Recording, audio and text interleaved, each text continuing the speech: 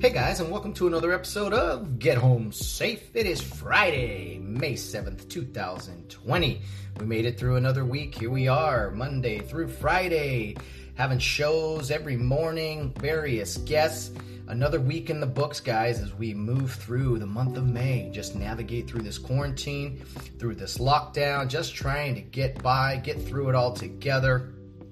Day by day, week by week, we will accomplish that. And I don't know about you, but I was really excited and enjoyed the NFL schedule release last night. It was a pleasure. It was fun to look ahead and see the big games and just talk about the NFL. You know, hopefully it starts up in September, and we'll be looking back at this time, at that time, and be a lot more happy than we are. Hopefully in better places, just everyone individually and as a country. Hopefully things are much brighter at that time. So looking forward to the NFL. Can't say it enough. Just thrilled. Was really happy for the schedule release last night. It just got me all fired up again. And looking forward to some football. Looking forward to a lot of positive things. Hopefully. Trying to have that positive outlook that, is important to have. Negativity is contagious, and so is positivity. So let's try to spread that around as best we can. Joe Wellman is our guest today. He is a college basketball coach at California Baptist University in Riverside, California. He has been there for a few years. He was at Citrus College in Glendora before that. And before all of that, he was a member of Cary Youth League, played at Rio Hondo Prep for a few years in high school, eventually transferred to Western Christian for his senior year. And we played each other back in 2002 as seniors on opposite sides after growing up playing together for a long time. So we bashed heads a little bit here in high school and junior high. Didn't always see eye to eye, but he's someone who's done well for himself at the college basketball level. We'll let him tell you all about that. Looking forward to hear his story. I have a full slate of guests for next week already. I will tell you all about them at the end of the interview as we close out the show. But before that, let's get to our interview with Joe Wellman, the assistant basketball coach at Cal Baptist University. Okay, today we are joined by Joe Wellman. He is an assistant basketball coach at Cal Baptist University in Riverside. They've been a Division II program for a long time, but have gone to the Division I level in recent years. They're a member of the WAC conference, and Joe has been coaching college basketball a long time now. But it all started our relationship, our meeting each other, running into each other, like many of our guests, started way back in Cary Youth League. So we'll touch on a little bit of everything. But Joe, welcome to the program. Thanks for having me, man. I appreciate it. Cool. Joe, it's been a long time. We haven't talked in a while. I know you're coaching basketball and all, and we'll get to it all, but where are you living these days? I'm out in Riverside. I'm out in, probably 10-minute drive from campus, kind of the far northwest corner of the city. So I'm a little bit, I'm outside of downtown and all that, but pretty close to campus. And, we live in one of those those planned communities where it's all new construction and all that stuff. So it's turned out to be a nice little spot. And Riverside I actually really like Riverside. A lot of people don't. I thoroughly enjoy it because I think it's one of the few places in Southern California where I actually think like the middle class can thrive. You can buy a house here, and you can you can do some things that, if you're trying my same house in Orange County or LA, forget about it. It hasn't been bad, but yeah, we're pretty close to campus and just enjoying the Inland Empire. Very cool. And what's the family like these days? You say you have a young daughter, right? Yeah. So I've been, my wife's going to kill me. We're going on our fourth year of marriage. Okay. We had my daughter, Riley. She's about to be 17 months. We actually had her in the middle of our basketball season 2 seasons ago, which was what a time. No, so it's just me and her, and starting to get to that point where you have to start discussing about another kid. Ah, So we're just starting to venture down that path of discussion, whether I like it or not. But yeah, so right now it's just the three of us, and just enjoying life. cool. Happy to hear it, man. Yeah, I'm not too far from Riverside these days. I live out in Eastvale, which is Oh actually, yeah, yeah, yeah. Riverside County, actually. And we've been here over a year. We really like it. Like you said, it is different. We're away from everything a bit, but at the same time, we can get places quick, including Riverside. So I've really enjoyed it out here. Yeah, when we first got the job at CBU, I that's where I moved. Oh, So I moved from Azusa, where I had been living for a while since I was at Citrus College, and then yeah, I moved out to Eastvale because it was a little bit, it was pretty close, but at the time it was a little bit more affordable than Riverside. I actually think it's flipped since then. But yeah, so Eastvale, I'm very familiar with Eastvale. I was right there off the 15, and yeah, no, I like it. I like it a lot. cool. Well, Joe, we both grew up in an organization called Care Youth League, and we were on separate teams. I was on the Gators, and you were a Cardinal. And it's fun talking to friends now, even to this day. 20 years later, well, maybe even longer than that, 25 years later. There's still a sense of pride for the team you grew up on, and a lot of battles against each other. But what can you tell me about your days of Care Youth League, when you started, and kind of what got you into the program? Yeah, I got involved, and I'm not, if I'm being honest, I don't know exactly how KYL is structured now, but back then when we were growing up, like the earliest you could join was basically when you were 5, Mhm. and that was when I joined up, and it's funny because I was going to, I want to say it was kindergarten. Um, but at my school, they were passing out these flyers, and eventually I realized it was for what ended up being KYL, but they kept sending these flyers home, and I just kept trashing them. It's one of those things where like the teacher passes them out, and they kind of hope you bring it back home, and I just kept trashing them, and I kept trashing them, I kept trashing them. And I remember coming home one time, and my mom had picked me up, and I think in typical Joe fat, I think I had gotten in trouble of some sorts. So my mom had to come get me from the principal's office, and there happened to be a stack of those same flyers in there. And so she grabbed one, and she starts kind of having the talk with me about, hey, I think we should do this. And one of the things that's great about KYL is, I grew up with a single mom, and so childcare and all that stuff was really hard, to kind of manage and stuff on her own. And so I think she looked at it as a great opportunity to, okay, at least on some days, I can have some built-in childcare. Yeah. And I still like relatively vividly remember her telling me like, hey, this is what you're gonna do, like. And I'm like, oh, okay. And I had no real, like, the idea of playing sports at that time, not that I can remember what my other interests were, but like I wasn't super stoked about it. Um, and so when she told me like this is what you're gonna do, like I don't remember being like, necessarily enthused about it.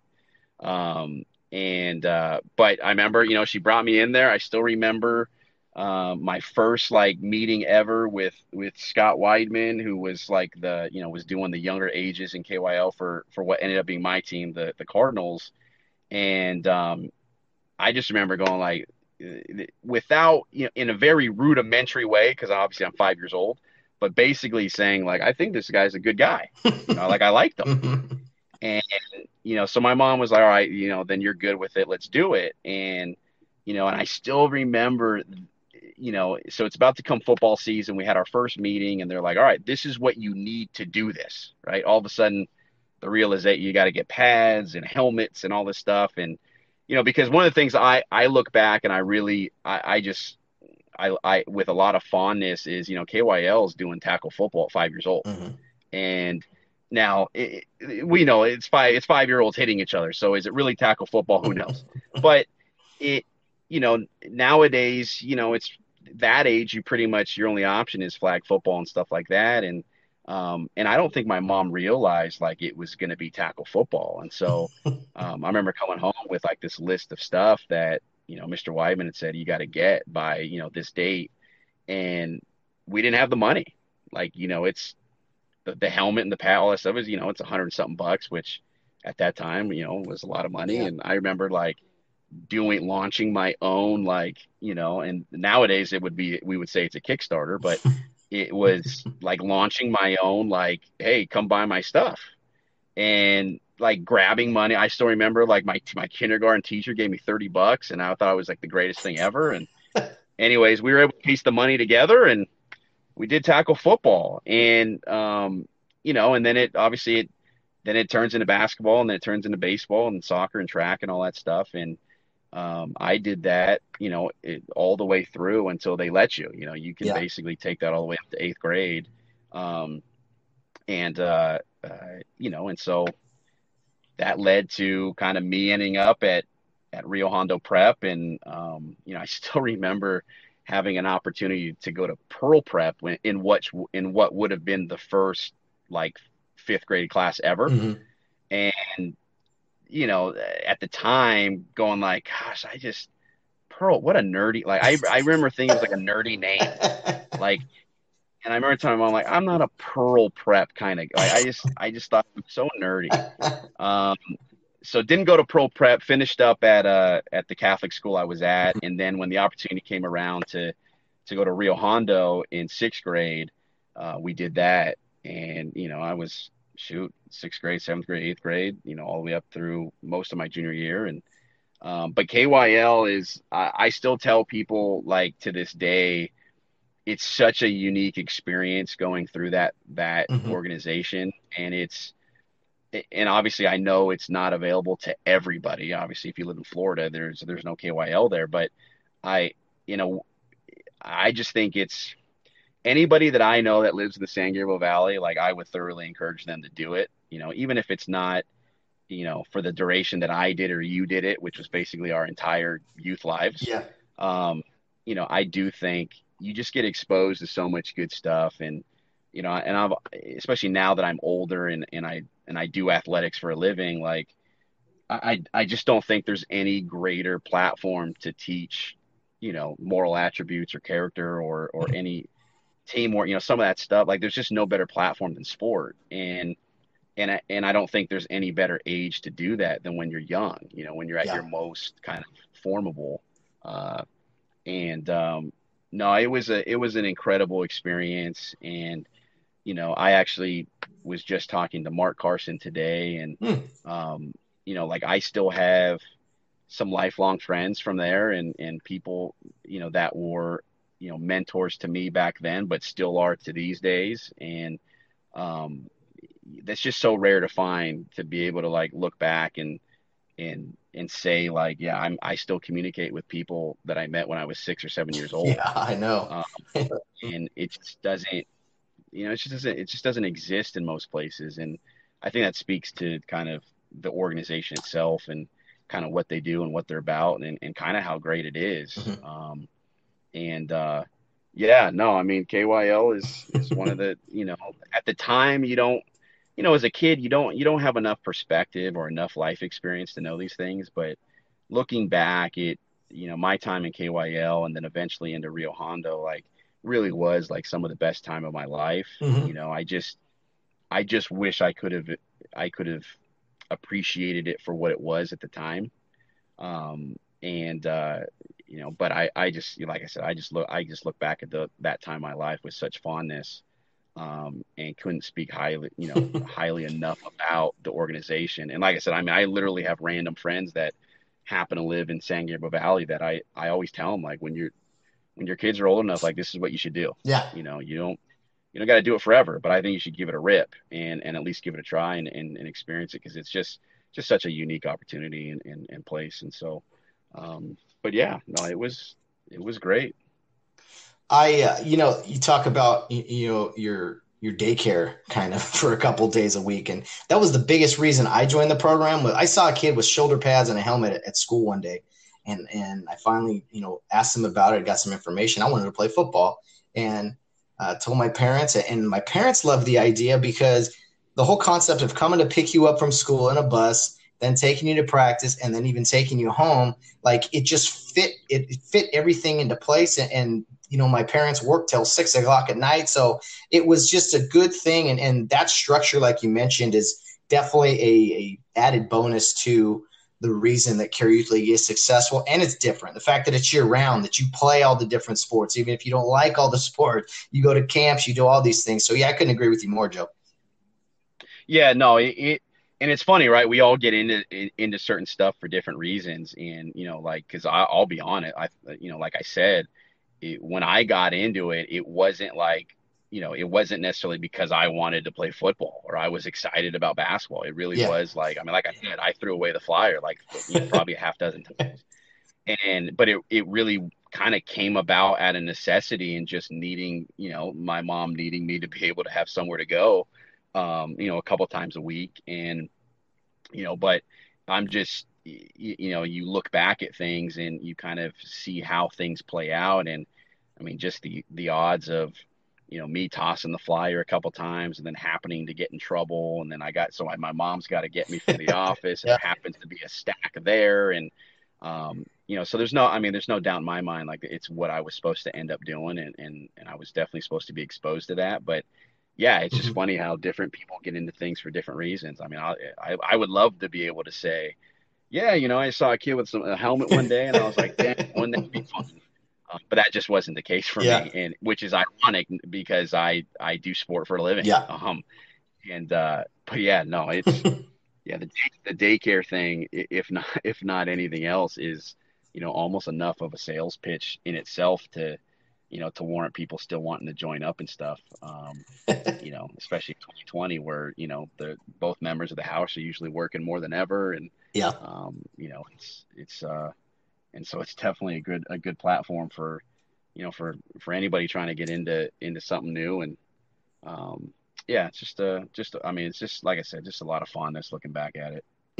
Yeah, and we both went to Rio Hondo Prep, junior high and high school, and we were teammates a few times, a few different teams. We didn't always see eye to eye. I know that, but we were teenagers and just had different opinions at times, and butted heads here and there. But also had some great memories, some great moments on the field and the basketball court. One of my most fun years was sophomore year on JV basketball, because Bill and Devin and Paul, they were all playing up on varsity, and it was kind of me and you, and I don't even remember who else, Jordan maybe, and so we had some good times, and throughout high school, and playing with each other. You ended up transferring to Western Christian your final for your senior year, and whether you were on that team or not, that was a game that Rio Hondo Prep, but definitely myself, looked forward to a lot, was playing Western Christian. It was just, for me, it was everything. It was at Citrus College, which is where I eventually went to school there. It was Glendora. And then to top it all off, we played in just this absolute rainstorm in the fourth quarter. So, Joe, that was one of my most fun games I've ever played in. Yeah, I wish I could say it was the same for me. I mean, going into it, I think it was the same for me, a lot for completely different motivation. It Mhm. was just all I wanted to beat Rio Hondo because, my for the sake of transparency, my departure from Rio Hondo wasn't like necessarily amicable on my end. Mhm. Like I felt, like it was a tough split. So I went into it very much like I just want to kick these guys' butts. Like it was, and the thing that was kind of unique about it for us at Western was, we had so many guys on that team that were KYL kids, Yeah.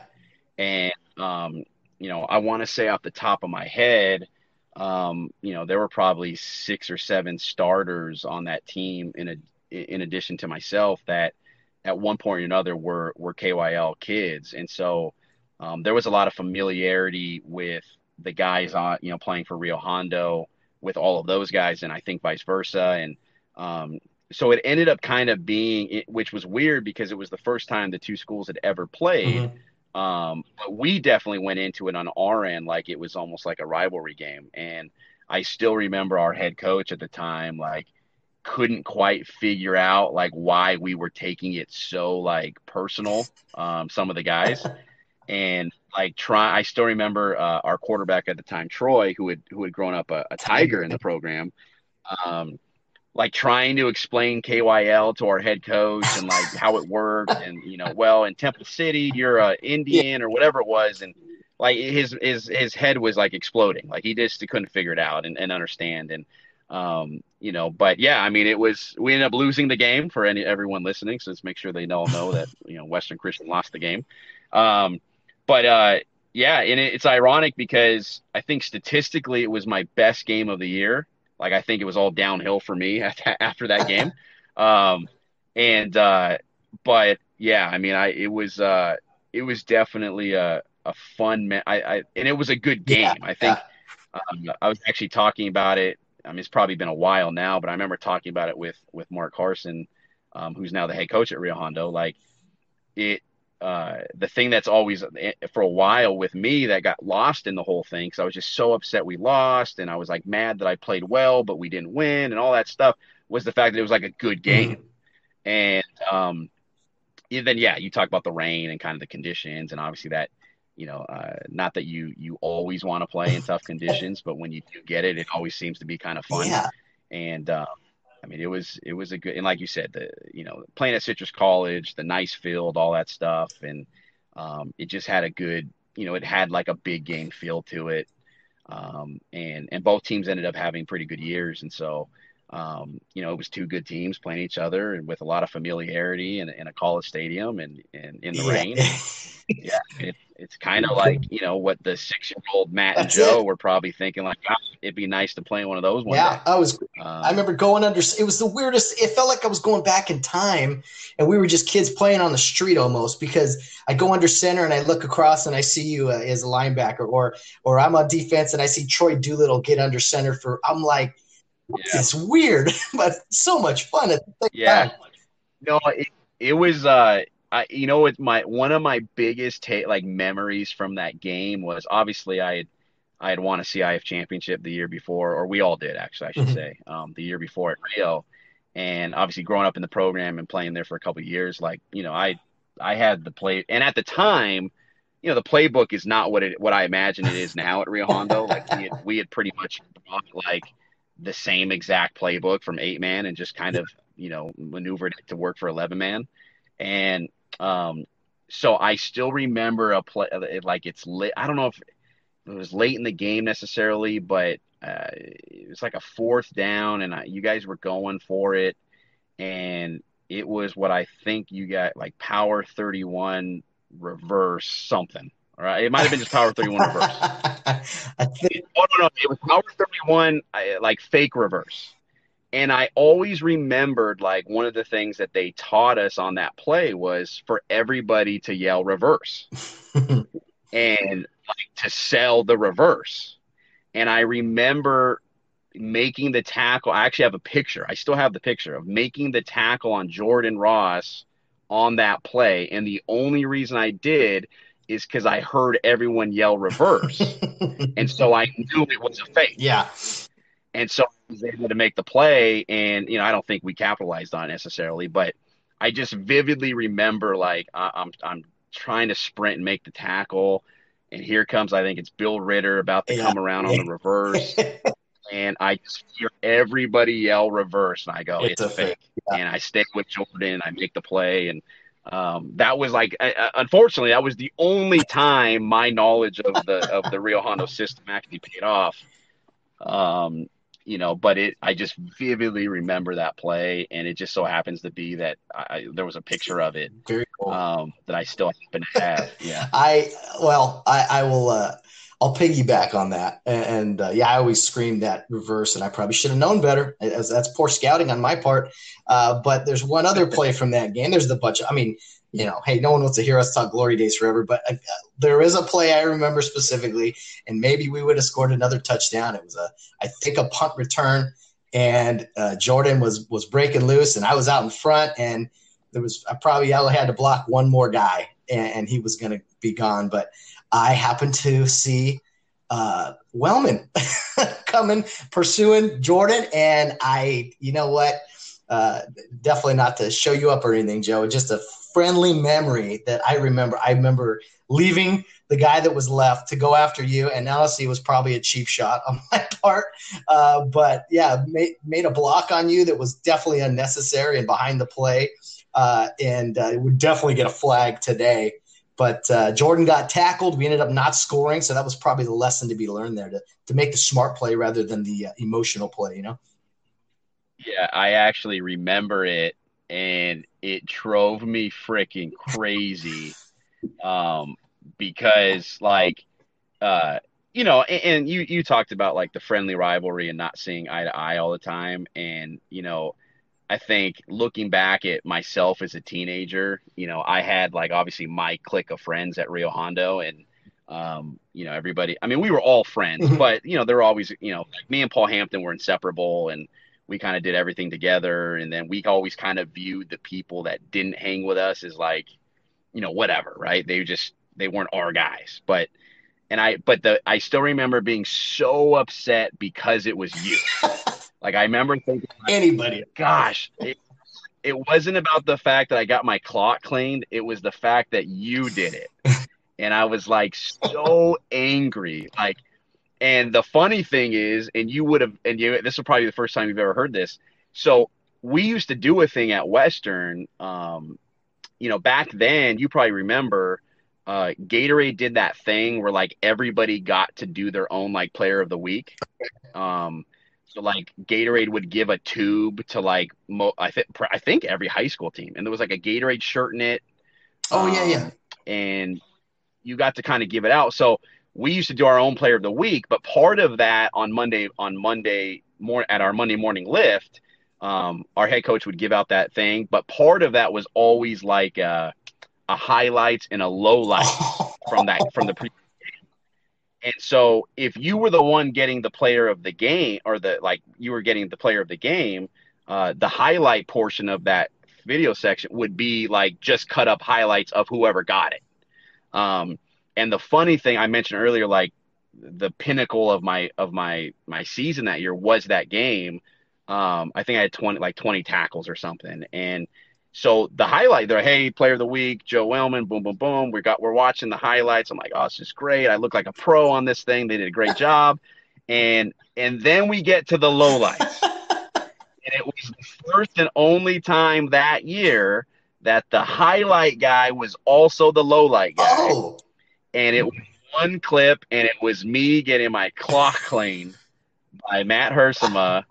And so everyone, I'm like, oh yeah, Joe, boom, boom, boom. We're watching the highlights. And then they did not stop going after me on that play until maybe a week later. Like, especially guys that knew who Troy Doolittle and some of these other guys that knew who you were, David Sutton. Some of those guys were like, oh, you Matt Hersema, you kidding me? Blah, blah, blah. Like, and it was, yeah. So it was just, I was the highlights and the lowlights, and, compliments of you. And yeah, I just remember being so like, it could have been anybody on that team. And I would have been like, okay.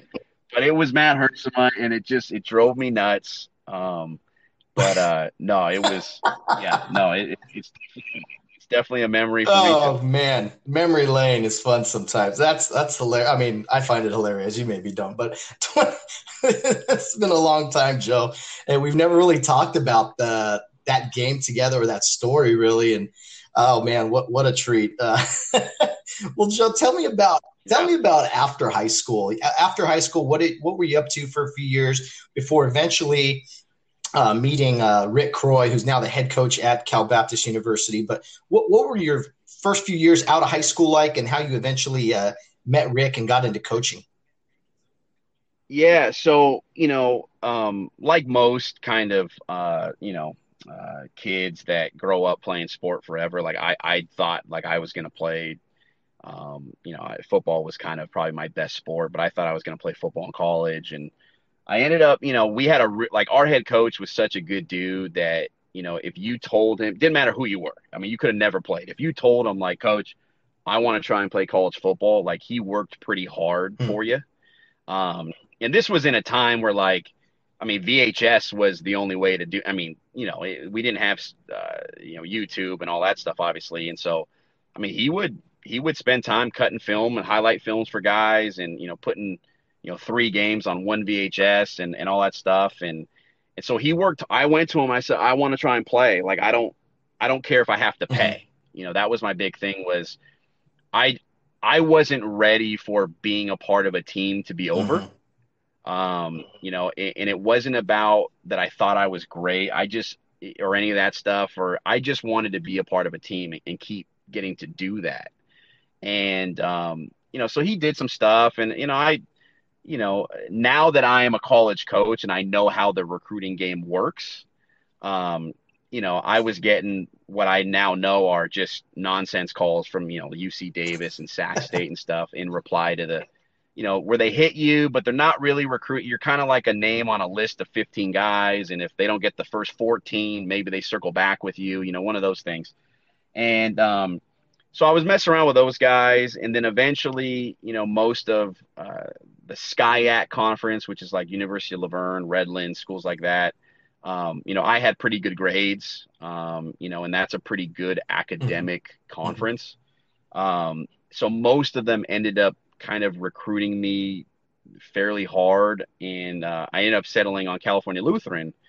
And my college career lasted one scrimmage, and I still remember like I'm there. We go through my first like summer training camp, and um, at the kind of the cool, probably the highlight of my college football career is the fact that at that time the Cowboys still conducted their training camp out there, Yeah.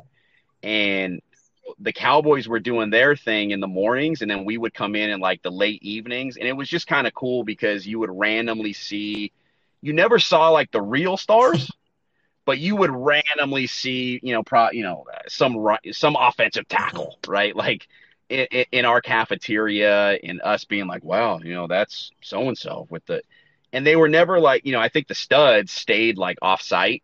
I think they did their own thing somewhere. But if you were like the rookies or the, some of those guys, like those are the ones that kind of stayed in the dorms and stuff. So you would kind of see those guys. So that was kind of cool. But anyways, so I remember going through summer training camp, and somehow I think I'm sure there were injuries or some crazy stuff happened, but somehow I end up like the backup, like inside line, like Mike linebacker. And I'm like, wow, this is great. I would have never thought I would ever like, even, this is crazy. Now, in hindsight, we must have been really bad. Like if we're rolling into like our first scrimmage where I'm like the backup at any position, then we're not in a good place. So we end up going up to Cal Poly San Luis Obispo for our scrimmage, Ooh. and who, and now it's FCS, but at the time they were just kind of okay, at their level. It was 1AA at the time. They weren't even like a great FC. They're not North Dakota State or Eastern Washington, schools like that. And we go up there, and I get in the game in the fourth quarter, and the first, might have been the second play, I get pancake blocked by a 290-pound Samoan dude, right? And I remember laying on the ground going like, this, holy Toledo, there's like a whole other level out there. Like, this is, this is probably Mhm. not for me. And I only played like 3 snaps in the fourth quarter, but I just remember that first, like just getting manhandled and going like, these guys aren't even good. And I ended up getting hurt like a week later, and so they ended up giving me like, I ended up getting like a medical red shirt, and so I got to be a part of the team for the year and that stuff. But when it was over, I was like, this is this Mhm. is not for me. Like I'm not a college football player. And so I decided to leave. At the time I viewed school as like a means to an Mhm. end. I wanted to play football, and well, in order to do that, I had to go to school. So I thought, well, if I'm not going to play football here, I don't want to be here. I don't want to go to school here. So I ended up coming home at the end of the year, and my mom and I were living in Azusa at the time, and so I started enrolling in classes at Citrus to kind of get my general education done, and I end up signing for a theory of basketball class. And so I'm in the class, and it's whatever. And the the professor, or the guy running the class, was Rick Croy, who, as you mentioned, now is now my boss at California Baptist. And at the time, he was 27 years old, and he had just gotten the job there, and it was his first head job. And he's running the class, and I think he identified that I was a fairly competitive guy. And he was just kind of talking to me after class one day and said, "Hey, I think, I'd like you to come out to one of our practices and just kind of watch and, tell me what you think." And I don't, to this day, I'm not 100, like, he can't even explain why he came up and like what was going on in his head, that he was like, let me ask the random Mexican kid, um, from my basketball class to come watch practice. And so I go watch practice, and after the practice is over, he goes, "So what do you think?" And it's funny. So then I look back, and I don't know why I said what I said, which is, I go, "Coach, I don't think your team's very good." Oh, wow. And he's like, "Oh, what the, who's this kid? The ball's on this kid." Um, and I think he was so, like, impressed with my my willingness to tell, like, I mean, obviously, this adult, that I had just met, who asked me nicely to come watch his practice. I think he was just so impressed that I had the balls to tell him, like, "I don't think your team's very good," that he was like, "Come to the next practice. I want you to come by. Let me know what you think. We're still doing some recruiting. We're trying to add some guys late, and so that turned into him asking me to kind of help out, and looking back, I would say, basically I was like the team manager. He never called it that. Like, he always introduced, like, "Hey, guy, when my first introduction to the team was, this is Coach Wellman. He's going to help us out." And so he did a really good job of making sure that I felt like I was really a part of the Mhm. staff. He made sure the guys treated me like I was another coach, even though some of them were older than I was. Oh, And but a lot of it was I videotape practice. A lot of it was managerial stuff. And so at the end of that year, I think he realized, like, I was a pretty bright kid, and I had, having grown up in San Gabriel Valley, I think he knew, like, I had a good feel for, like, the good high school programs in the area. And so he started to kind of really put me into, like, the recruiting side of things. And so I just started, back then Max Preps had just started, and not a lot of people kind of knew that it could be a great resource. So I'm going on there, and I'm looking at, in the area, who's scoring the most points, who's throwing the most assists, stuff like that. And I would kind of formulate these recruiting lists based off of that. And, and then I just started going out, and me and some of the other assistants would start driving to LA. And it got to the point where I was at, like, a basketball game probably every single night of the week that we weren't playing. And, I'm going to Dorsey High School and Manual Arts High School. And, I'm hopping fences at St. Anthony's in Long Beach to sneak into the game. Cause you're a JUCO coach. I'm 19 years old. I don't have any money. So, I'm hopping fences and going through back doors to get in these games for free. And what, what kind of ended up happening was I found my niche, which was recruiting. And so he kind of gave me more responsibility as time went. And all of a sudden I blinked, and it was year 5 at Citrus. And and we were all there together, and we had done some really nice things. I think my third year there, we won a state championship. We went 35-1. Um, there were probably 4 of, like, the 15 guys on that team were guys that, like, I recruited and got there. And so I obviously played a role in kind of our success there. And our last 3 years at Citrus, we went 93-9, which was, like, the best 3-year period in the history of the state since Jerry Tarkanian was at Riverside mhm. City College. And so we had done really well. And at the end of year 5, Rick ends up getting an opportunity to go be the associate head coach at St. Mary's College up in Moraga, who's in the WCC, Gonzaga's league. And it's kind of been, those two teams have kind of run that league for a long time. And so he goes up there, and I remember crying. Like, I remember, getting very emotional when he met with us to tell us he was going to leave for that job, because, you know, I'm I met him when I was 19, and he gave me a job, and it didn't pay any money, but he gave me a job, and he believed in me, and he and infused a lot of confidence in me and gave me a lot of responsibility. And I really looked at him as like the reason why I was doing what I was doing. And he told me, look, you're gonna stay with the new guy. Like, I know him. He's a good friend of mine. You're gonna stay with him. He's gonna need you.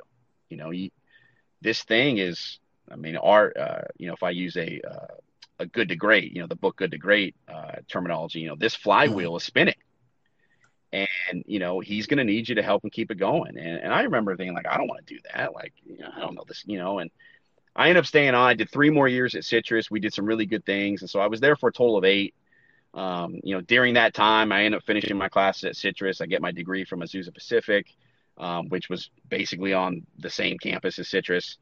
And what I figured out during that time was I basically found a way to, going back to my original point of why I even wanted to play college football. I found a way to still be a Mhm. part of a team, and in a field and in a way that I would have never, like, if when I was in high school, I like wanted to do mock trial, and I wanted to be a lawyer, and I liked debating, and I would have never said like I would go into basketball. Like, if somebody would have said, "Hey, do you think you could see yourself being a football coach?" I probably would have said like, "Oh, maybe." But basketball, no, no chance. Like, that was not on the agenda. That was nothing I could have predicted. Um, but it was just the crazy kind of, me having the balls to say your team sucks, him having enough humility to be like, yeah, this kid's. Let me keep talking to this kid, and that turning into, 5, what ended up being 8 years there, and kind of me finding, shoot, I'm pretty good at this. Like, I'm good at what I do, and I get to be a part of a team, and I get to compete still, which, I think looking back, if I'm really dialing it down to its simplest form, I mean, what I was looking for after high school was just a chance to keep Mhm. competing. Um, I think maybe that's why, I was so gravitated towards the idea of being a lawyer in high school and stuff, because it's just competition, and, um, but yeah, so, the 8th year, I finished up my 8th year at Citrus, and I still remember getting a phone call at like 2 a.m. On a random day in April, and Rick was on the phone, and he goes, "Hey, I'm going to take this Division II job down in Riverside, and I want to get the band back together." And I said, "Well, I remember going, well, who's the band?" And he proceeded to tell me that, our entire staff that we had at Citrus, he was going to bring to the new spot. And when he left after year 5, I was the only one that stayed. We had another assistant who left for he took a Division II job at Humboldt State. We had another coach who left to take an NAIA job down in San Diego at Cal State San Marcos. So we had kind of all left to do our own thing. And so, yeah, when he made that call and said, "I want to get the band back together, we won a lot of games together. Why would I try and do it with anybody else?" And obviously my answer was, "Yeah, let's do it." So he brought us all back, all 4 of us back to CBU, and um, in 2013-14, and it was different. And, the thing about junior college that I really appreciate looking back is, and I say this very humbly and very, very complimentary to people that do junior college athletics. But what we figured out was nobody really cares. And Mhm. it sounds harsh, but at the end of the day, like, we were winning all these games at Citrus, and nobody Mhm. really cared. The mayor of Glendora, it wasn't Hey, like, man, we got a great college basketball yeah. team in our city. Like, nobody really cared. And um, what ended up being so great about that level is we were really able to cut our teeth and learn what we wanted to be about, what our philosophy was, how we wanted to build culture. We got to do all that stuff on the fly at a level where there was no pressure to win. Mhm.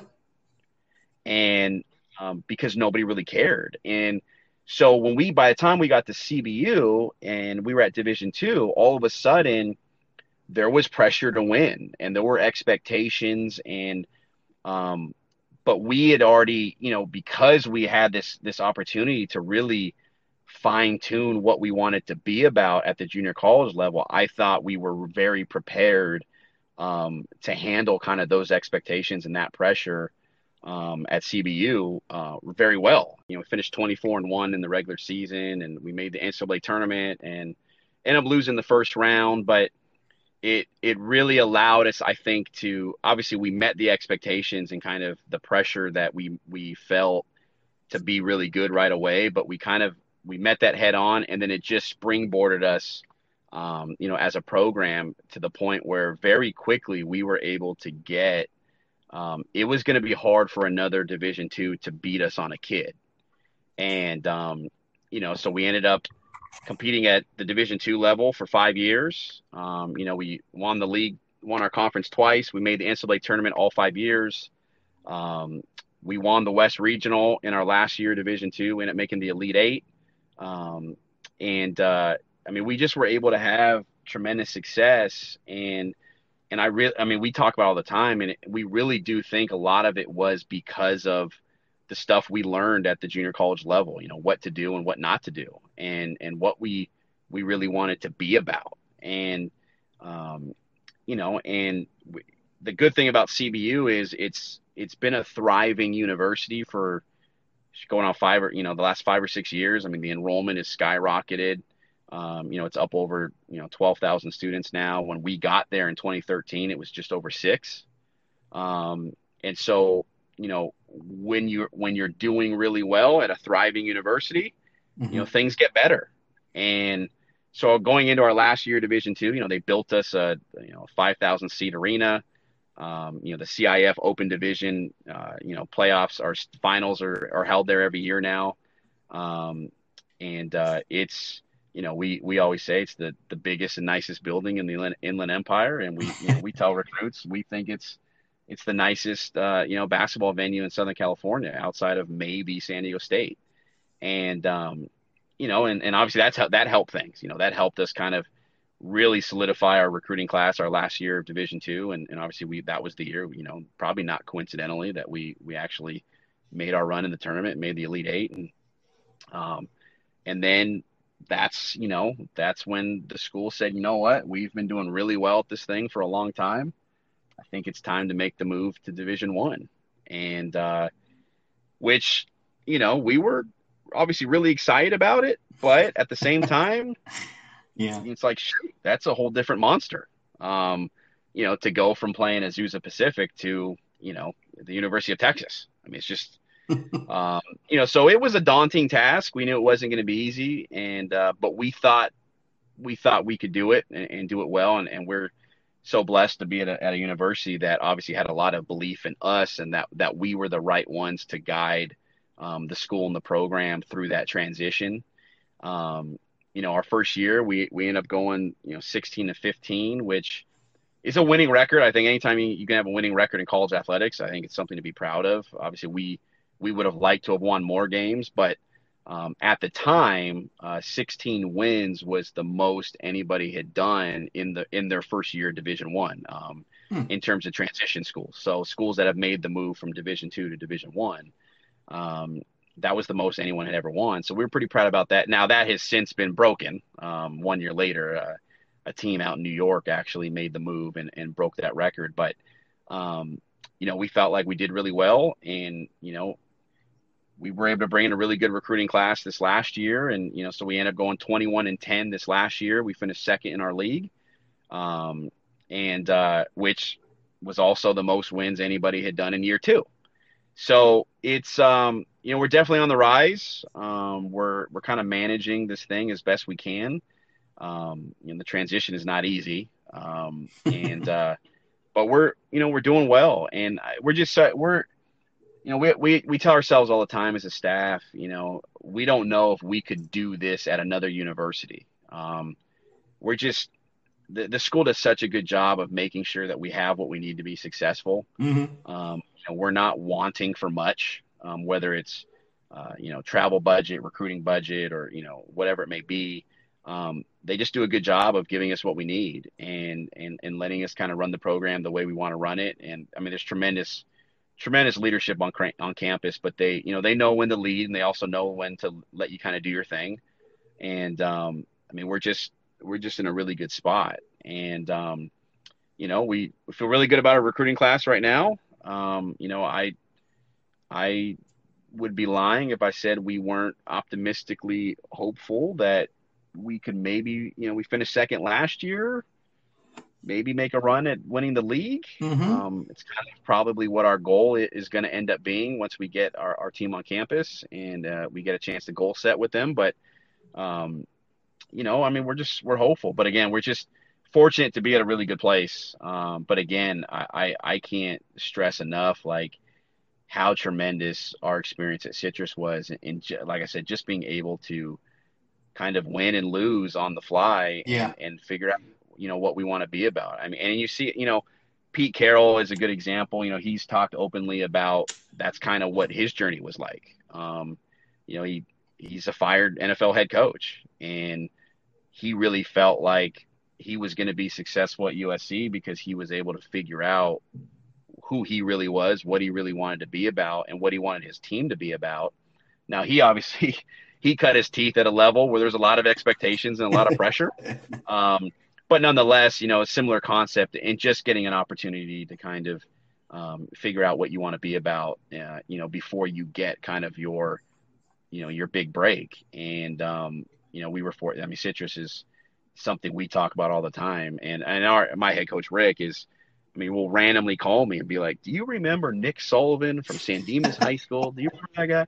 Like, just random guys that tried out for the team, or, some of our best memories is as much good stuff as we've done since then. My head coach went to St. Mary's and coached Matthew Dellavedova. Like, most people would say, hey, let me talk, what was that like? What was that experience like? He's an NBA player, and he used to work out Patty Mills, but the stories he wants to tell people are the Citrus College stories and kind of the stuff we did there. And, but again, just very blessed to, I was blessed to get an opportunity at Citrus. I was even more blessed to have him bring me with him here at CBU, and they continue to bless us with, like I said, everything we need to be successful. So we're looking forward to year 3, once this pandemic's over and we can actually get with our boys. But no, I think our future is bright here, and we're really looking forward to what's potentially in store for us. Yeah, that arena number one is spectacular. I've been on campus a few times to work baseball games there when they're in Division II, and also now that they're in the WAC. I will say, you talk about leadership on that campus. I don't know much about it all, but I do know the one guy who takes care of us and his communication with us, and he's kind of like our liaison, Brian. I think his last name is Engel. Yeah, Brian Engel. Yeah, I mean, he is so. We told him in his Division II days, we were like, man, you know what, you guys, if you move to the Division I level, you're a step ahead of a lot of people. Just the way you treat umpires. I don't know what it's like with basketball. I'm assuming the same thing, but just the communication, having to have a room ready, all the little things that aren't that difficult, but are looked over at times. And Brian has always been such a professional dude just in working with us, and I'm sure that's a tribute to other members of the university. Yeah, our upper leadership, our president, his name is Dr. Ron Ellis. He's pretty involved. Most presidents at a lot of universities, I think their focus is on running the university, obviously, but they got a lot of fundraising obligations and different things they got to do. And obviously our president has those obligations as well, but he loves athletics. I mean, he is a Southern Baptist, went to Baylor, did his undergrad at Baylor, like he loves his football and he loves his athletics and all that stuff. And so he's very involved and kind of has his hand on everything. And our vice president is, who he has kind of put in charge of athletics as well, is really involved. And, one of the things that CBU does that I think is, at the time, you're not necessarily stoked about it as a new hire. But one of the things they do is they make everybody go to a customer service class. Oh, and because our president and our vice president understand that, as coaches, you're going to interact with a lot of people, right? People, not just people that are already a part of CBU, but probably more so people that aren't. And they understand that we are a reflection of the university. And they don't want anybody to ever have a bad interaction or a bad experience. They don't want that ever attributed to CBU. So whether it's Brian, who's our associate athletic director for facilities, or it's our athletic director for ticketing or whatever, they want those people to know how best to interact with people, and they really do view them. Our university really does view themselves as being in the customer service business, and learning how to coordinate with people and talk with people from all different kind of walks of life, and how to not be confrontational and how to be a professional, and obviously that's different for everybody in terms of what your actual responsibilities are, but yeah, it starts from the top down. Yeah. They're, like I said, they are very, very particular about how we are presented as a university, and like I said, wanting to make sure that our head coach Rick always says it's like In-N-Out, right? Like, why is In-N-Out so great, right? Because nobody ever has a bad experience at In-N-Out, right? The customer service is always great, the burger is always great, the fries are always crisp, right? It never changes. It's they have the simplest menu in America, but they do extremely well because it's always a great experience. And CBU wants to be In-N-Out. They don't want anybody to ever have a bad interaction. They don't want anybody to ever go home and say, man, I went down to CBU the other day and I just didn't like it. So they do a really good job of kind of, instilling that mindset into kind of everybody that works on campus, because like I said, they understand that, to use Brian for an example, like he's going to interact with a lot of umpires, officials, and different people, whether it's construction people when they're fixing the gym floor or whatever it may be. And they want those people to always go back and say, I like working the CBU baseball games. Like, I had a good experience, and it sounds like you did. So obviously they're doing a good job with kind of, how they want things and how they want CBU perceived. But yeah, no, the leadership, the upper leadership at CBU is like off the charts. Yeah. They're such good people, and they just get it. That's it's really cool to hear, as an outsider, someone who's not attended that school, as just someone who's an umpire who steps on campus occasionally, but it just goes to show you never know who's watching and doing the right thing. All these messages and constant themes of successful people, successful programs. It's really intriguing to hear about.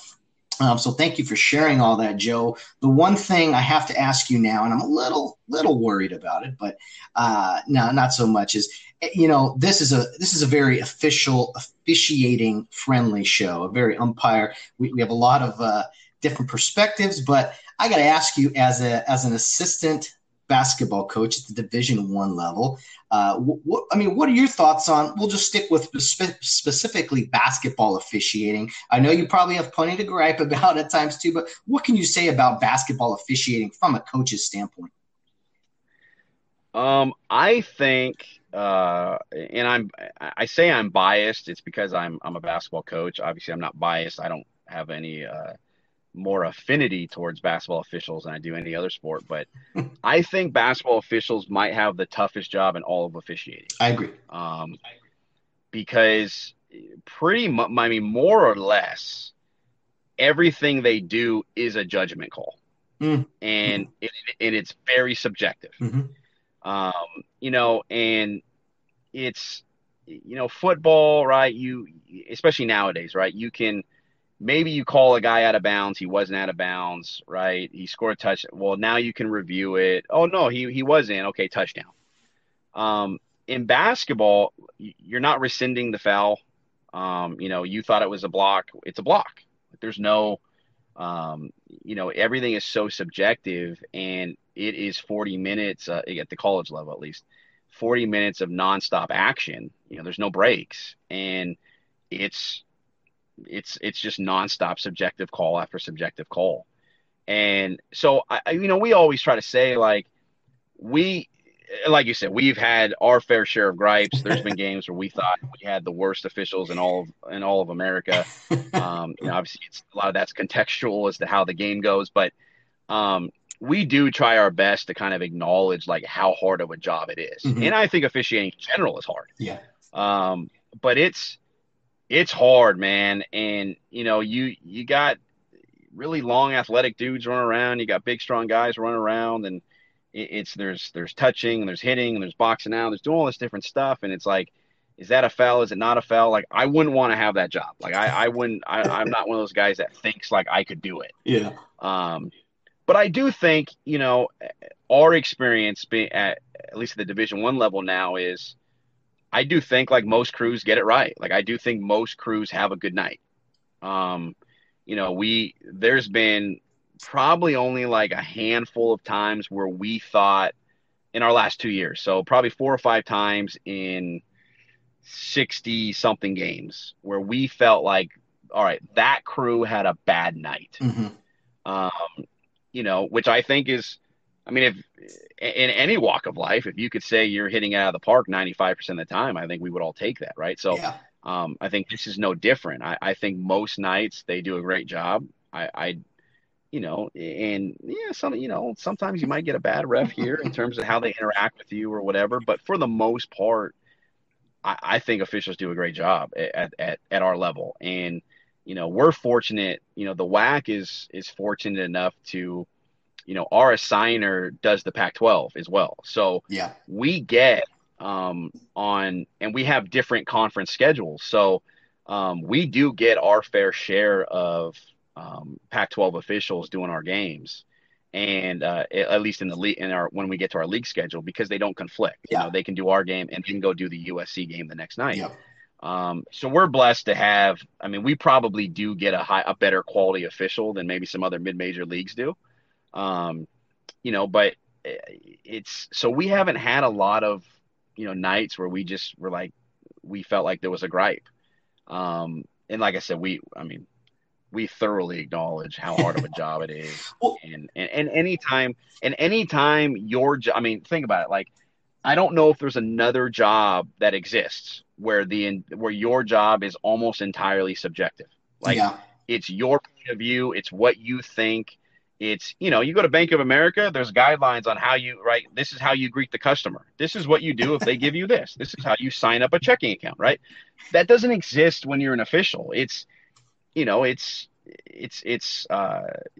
would actually, so our president, going back to leadership briefly, our president has one of the all-time great quotes. It's actually a George Patton quote, right? True leadership is high stakes decisions in real times with partial data. Oh, right? I love it. Patton said is real leadership. I think officiating is real leadership. It's because, especially when you start to get to like the Division I collegiate level, the professional level, I don't care if it's minor league baseball or major league baseball, like sometimes these calls are like high stakes calls. Mm-hmm. They affect a lot of people, and you're doing it in real time, and you're doing it off of what you got, which was your angle or your perception of what this, and that's a tough job, and we lost a game late in the game 2 years ago on a really bad call. Like, it was bad. Like, it was probably the one time where we could say, like, now you still got to play the game, but we felt like, oh, we lost this game because of that official. I still remember that official calling us the next week saying he got it wrong, which I thought was incredible. Like, to be able to make that call, it's not an easy call. Mm-hmm. But he did acknowledge, right, going back to the high stakes decision thing, like, he did acknowledge, like, he's like, Rick, I understand that call cost you a game. And I realize you're in a business where if you don't win enough games, you don't have a job. Yeah. So, like, I am very sympathetic. Like, I feel awful. And I thought, and I thought I remember walking away from that phone call being like, these guys get it. The officials understand, like, sometimes it has, they're not oblivious to. No. I guess what I'm saying is like, oh, I had a bad night, no big deal, move on. Like, they know it affects people and whether, and so I think sometimes we as coaches, we have to remind ourselves, like, one, these are people too. Mm-hmm. Two, they're doing the best they can. And three, like, they're not doing these things. And then, if they do have a bad night, it doesn't bother them. It's not like they don't just go, all right, on to the next one. No, like it affects them the same way. If you got a player that has a bad shooting night, like, it affects them, and it's the same thing. They want to be as good as they can. They're professionals, and they put as much time into what they do as a lot of other professions. And I think it's important to kind of always try to remember that. And then when you do have an issue, I think what my boss does a great job of is he just tries to dialogue with, he just wants to be able to talk. And I think he does a great job of doing that, right? He's not the guy that berates the refs or loses his mind. Like, I think he does a good job of like trying to talk through, hey, Tom, I think this is what's happening. What do you got? Sure. Well, Rick, and I think it's appreciated on both sides. Mm-hmm. But again, I do think there's some coaches that forget, like, these are people with like feelings and emotions, and they're professionals too. And so I forget, like, I think sometimes they forget about that, and it makes them a little bit easier to kind of maybe treat the official in a way they shouldn't. But no, I mean, our experience has been pretty positive. And again, and some of it is just kind of our mindset of understanding, like, they're doing the best they can, and they're not oblivious to the ramifications of if they do have a bad night. Like, it's, it weighs on them, and they want to be better. And what I've been really impressed about is, at the Division I level, at least, like, every single official is coming over before the game saying, "Here's my flash drive. Please get me the film when the game's over." Yep. They're pros. They want to watch the film just like we do. They want to see what they did, what they didn't. And again, I think that's part of like what I think some coaches lose perspective on is, these guys they're not just robots that show up, they blow their whistle, they leave, and they go home. Like, they work at it. They work hard. They go to camps and clinics just like players do.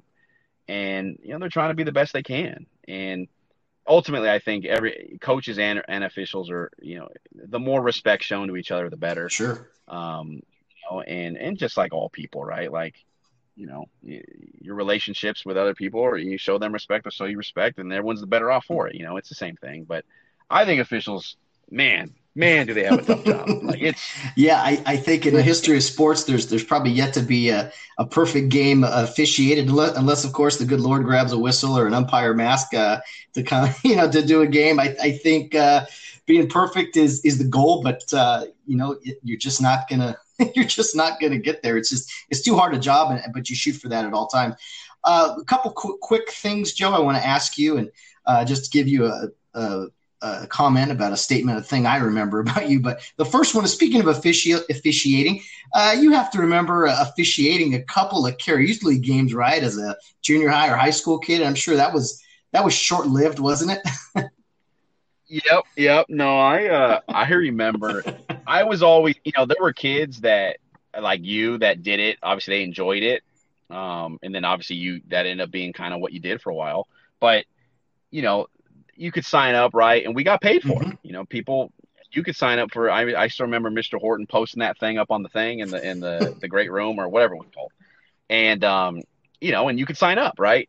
I was the guy that only did it because I was having to make up demerits. Like, the reason why I was doing it was not the same reason that most people were doing it. I was, I was the guy that, for people that don't know, right? I think at the time we were on like the 100 merit system. And if you got below, I don't know, whatever it was, 95, I don't remember what it was, but there was like a threshold where if you were under there, you couldn't play. Yeah. And, obviously we all wanted to play. So I was the one that was always the reluctant official or referee. I was only doing it so I can get my paper signed and I can get my merit and I can go back to playing in the games. But yeah, no, those were, but the thing about it that I remember about it is I did always enjoy myself. Yeah. Like it was, it was fun. And, and especially when you were doing like I remember doing like some of the younger divisions and or the younger ages, and there was like there was only one umpire. Like, you were obviously calling balls and strikes, but you were the one umpire.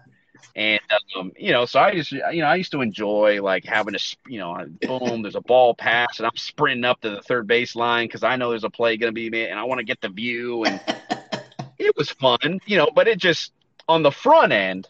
I was never that excited about it. It was just very much, all right, let me get my merit. And, Wind the clock. No, it's always fun to talk to guys about who really haven't done it, at high levels. But just I know a handful of guys that did do it at young levels, and then they moved about their life into bigger and better things. So it's fun to talk about those things. Well, one last thing, Joe, that I remember in playing sports with you I want to say like I said, that sophomore basketball season sticks out. Joe's always been a big USC fan, and there was a play in a USC basketball game. They were down by 5 points with 2 seconds left or something. And this guy, Adam Spanish, hit a 3-pointer. They threw the ball in. He hit a 3. It was at Oregon. Oregon threw the ball deep just to kind of burn time. Spanish intercepted it at half court, hit a half-court shot at the buzzer, 6 points in 2 seconds. USC beats Oregon by 1. And so every single game we played, I felt like we were always losing our games by like 4 or 5 points. But every single time, the last minute of play, Joe was out there. Hey, Spanish, baby. Spanish, let's go. Believe it. Spanish, baby. You always gave us hope.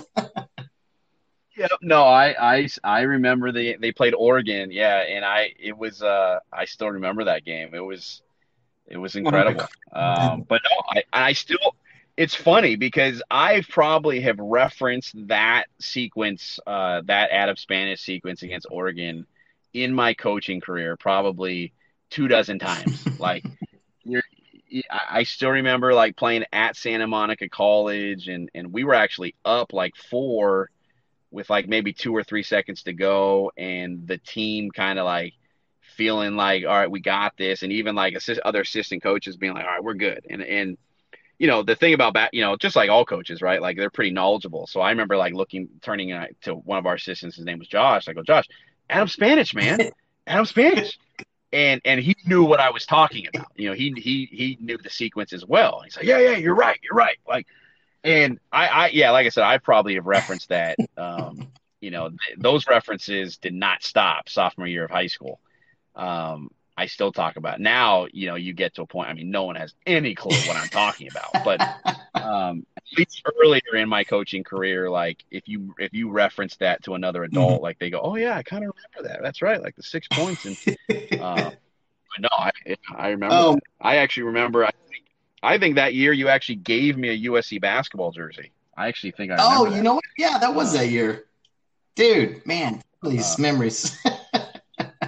It's crazy. I could see, this is definitely the longest interview I've had with the podcast, just so you know, and there's nothing wrong with that, but it just goes to show you haven't talked to someone in a long time. Most of the people I've talked to, I've had a conversation with here and there, but we haven't talked to. I've seen you at Cal Baptist a few times when I had to go work a game just quickly, but there's so much to catch up on, and I think we touched on quite a bit of things. And Joe, it was a lot of fun. Anything else as we wrap it up here?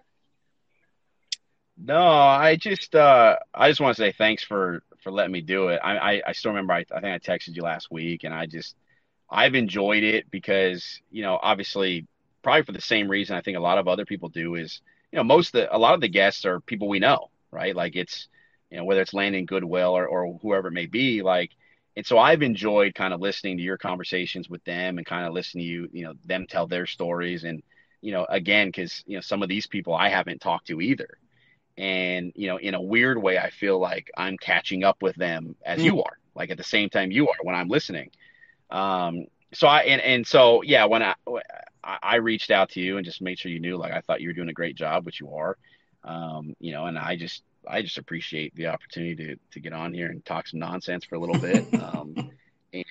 I mean, I'm being serious. Like during this time with all, I just can't think. I can't think of a better way to have spent the last hour and a half, during this random quarantine than doing what we just did. So I just appreciate the opportunity, and hopefully a couple people listen to it, and but no, I just appreciate the opportunity, and I really enjoy what you're doing. Thanks, Joe. And it's definitely been fun to follow along, especially during a time where there's not. I'm already caught up on my Netflix shows. There's no more of that. I've been searching for things to do, so it's been fun to kind of get to listen to these for the 50 minutes or the 90 minutes they've been going on, each time you put one up, and it's been fun. And I think you're doing a good job, man. Well, I appreciate the kind words. It was a lot of fun catching up and talking, and I'm sure we'll be in communication and talk again soon. But thank you for listening. The listeners are the biggest part of all this, and really appreciate the kind words. And it was a lot of fun, Joe. Yeah, no, it was. And like I said, I appreciate the opportunity, and, no, we just gotta not wait so long between catch up. Sounds good, brother. We'll talk soon. All right, take care, man. Appreciate it.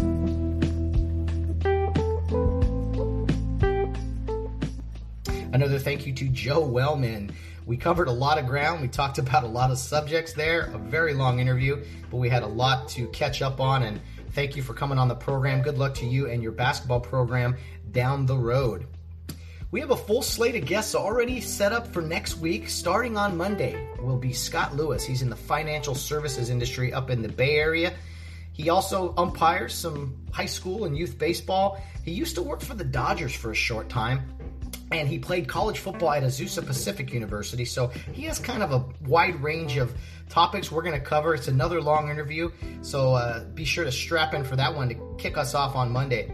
Tuesday, we're joined by AJ Corsini. He's a Rio Hondo Prep graduate. He coaches football and other sports at Rio Hondo Prep right now in the high school department. He's also in real estate, so he'll talk about his business prior and during this current coronavirus situation. He's got a lot of energy, and he's a fun guy to talk to. Looking forward to that. Wednesday is Bill Barnes back again for the weekly Wednesday weigh-in. The former retired Riverside Police officer is back with us every single Wednesday on the weekly Wednesday weigh-in. Strong thoughts, random opinions, also strong opinions and random thoughts. He has it all. He will be with us. Love him or hate him, he's here every single Wednesday. So look forward to that again on this Wednesday. Thursday, we're joined by Luther Wilson. He is a high school football and baseball official. I work with him at Fox Studios on the weekends in the fall as we cover Fox football, college, and NFL. He also works at USC on Saturdays for their home games. He works on the sidelines at the Coliseum, working as a chain crew, helping out the officials. He's also worked a few Rose Bowl games, so we'll have some fun topics with him, some fun conversations, talk about a little bit of everything. Looking forward to that one with Luther. Friday, we're joined by Steve Aumann, another Rio Hondo Prep graduate, was a really good baseball player at Rio, was on a team that advanced all the way to the CIF finals. Very good football player, tough as nails. Once upon a time, he was a Gator, a few years older than me. He is now a senior project manager for CBRE up in Oregon. I'll let him tell you all about that as far as his real estate work. He's now coaching his kids. He's got 4 boys. They're growing fast, and he's coaching and implementing a lot of things that he learned at KYL and Rio Hondo Prep as well. So it'll be fun to talk with Steve on Friday. That's our lineup for next week. Monday to Friday, every morning, we'll put out a new show for you. Have a fun guest. And just thank you to everyone for tuning in. I continue to get feedback. It's so fun to hear from everybody. I think some people like some guests and maybe not some others, but we're trying to get a wide range of people here. It's been a really fun week with all the guests. I want to thank everyone who's been here all week. It was a lot of fun. My brother Sam on Monday, Maynard on Tuesday, Bill Barnes Wednesday, Phil Solis yesterday, and today again, Joe Wellman. Thank you to all for participating and making another great week of the Get Home Safe podcast. As always, there's many ways to follow us on the Get Home Safe podcast. Our Twitter handle is Get Home Safe Pod. Our Facebook page and Instagram page are Get Home Safe Podcast. And our email address is gethomesafepodcast@yahoo.com. I'm looking forward to this weekend. We're going to take a few days off, just a little break. We'll be back on Monday. I'm going to be glued to the TV on Saturday afternoon into the evening for some UFC, some real live sports action. It's going to be great. I'm excited. I can't wait. It's back, 2 teams, 2 people fighting with a referee in the middle. It's sports. It's going to have to take us through into future fights and future sporting events, but it's what we got. It's the first thing we've had in a long time. I am very much excited for that, so hopefully you're able to tune in as well. We'll talk about a little bit about those fights on Monday, as well as some other weekend news. But guys, whatever you're doing, whether you're out on the town or rounding third base, get home safe.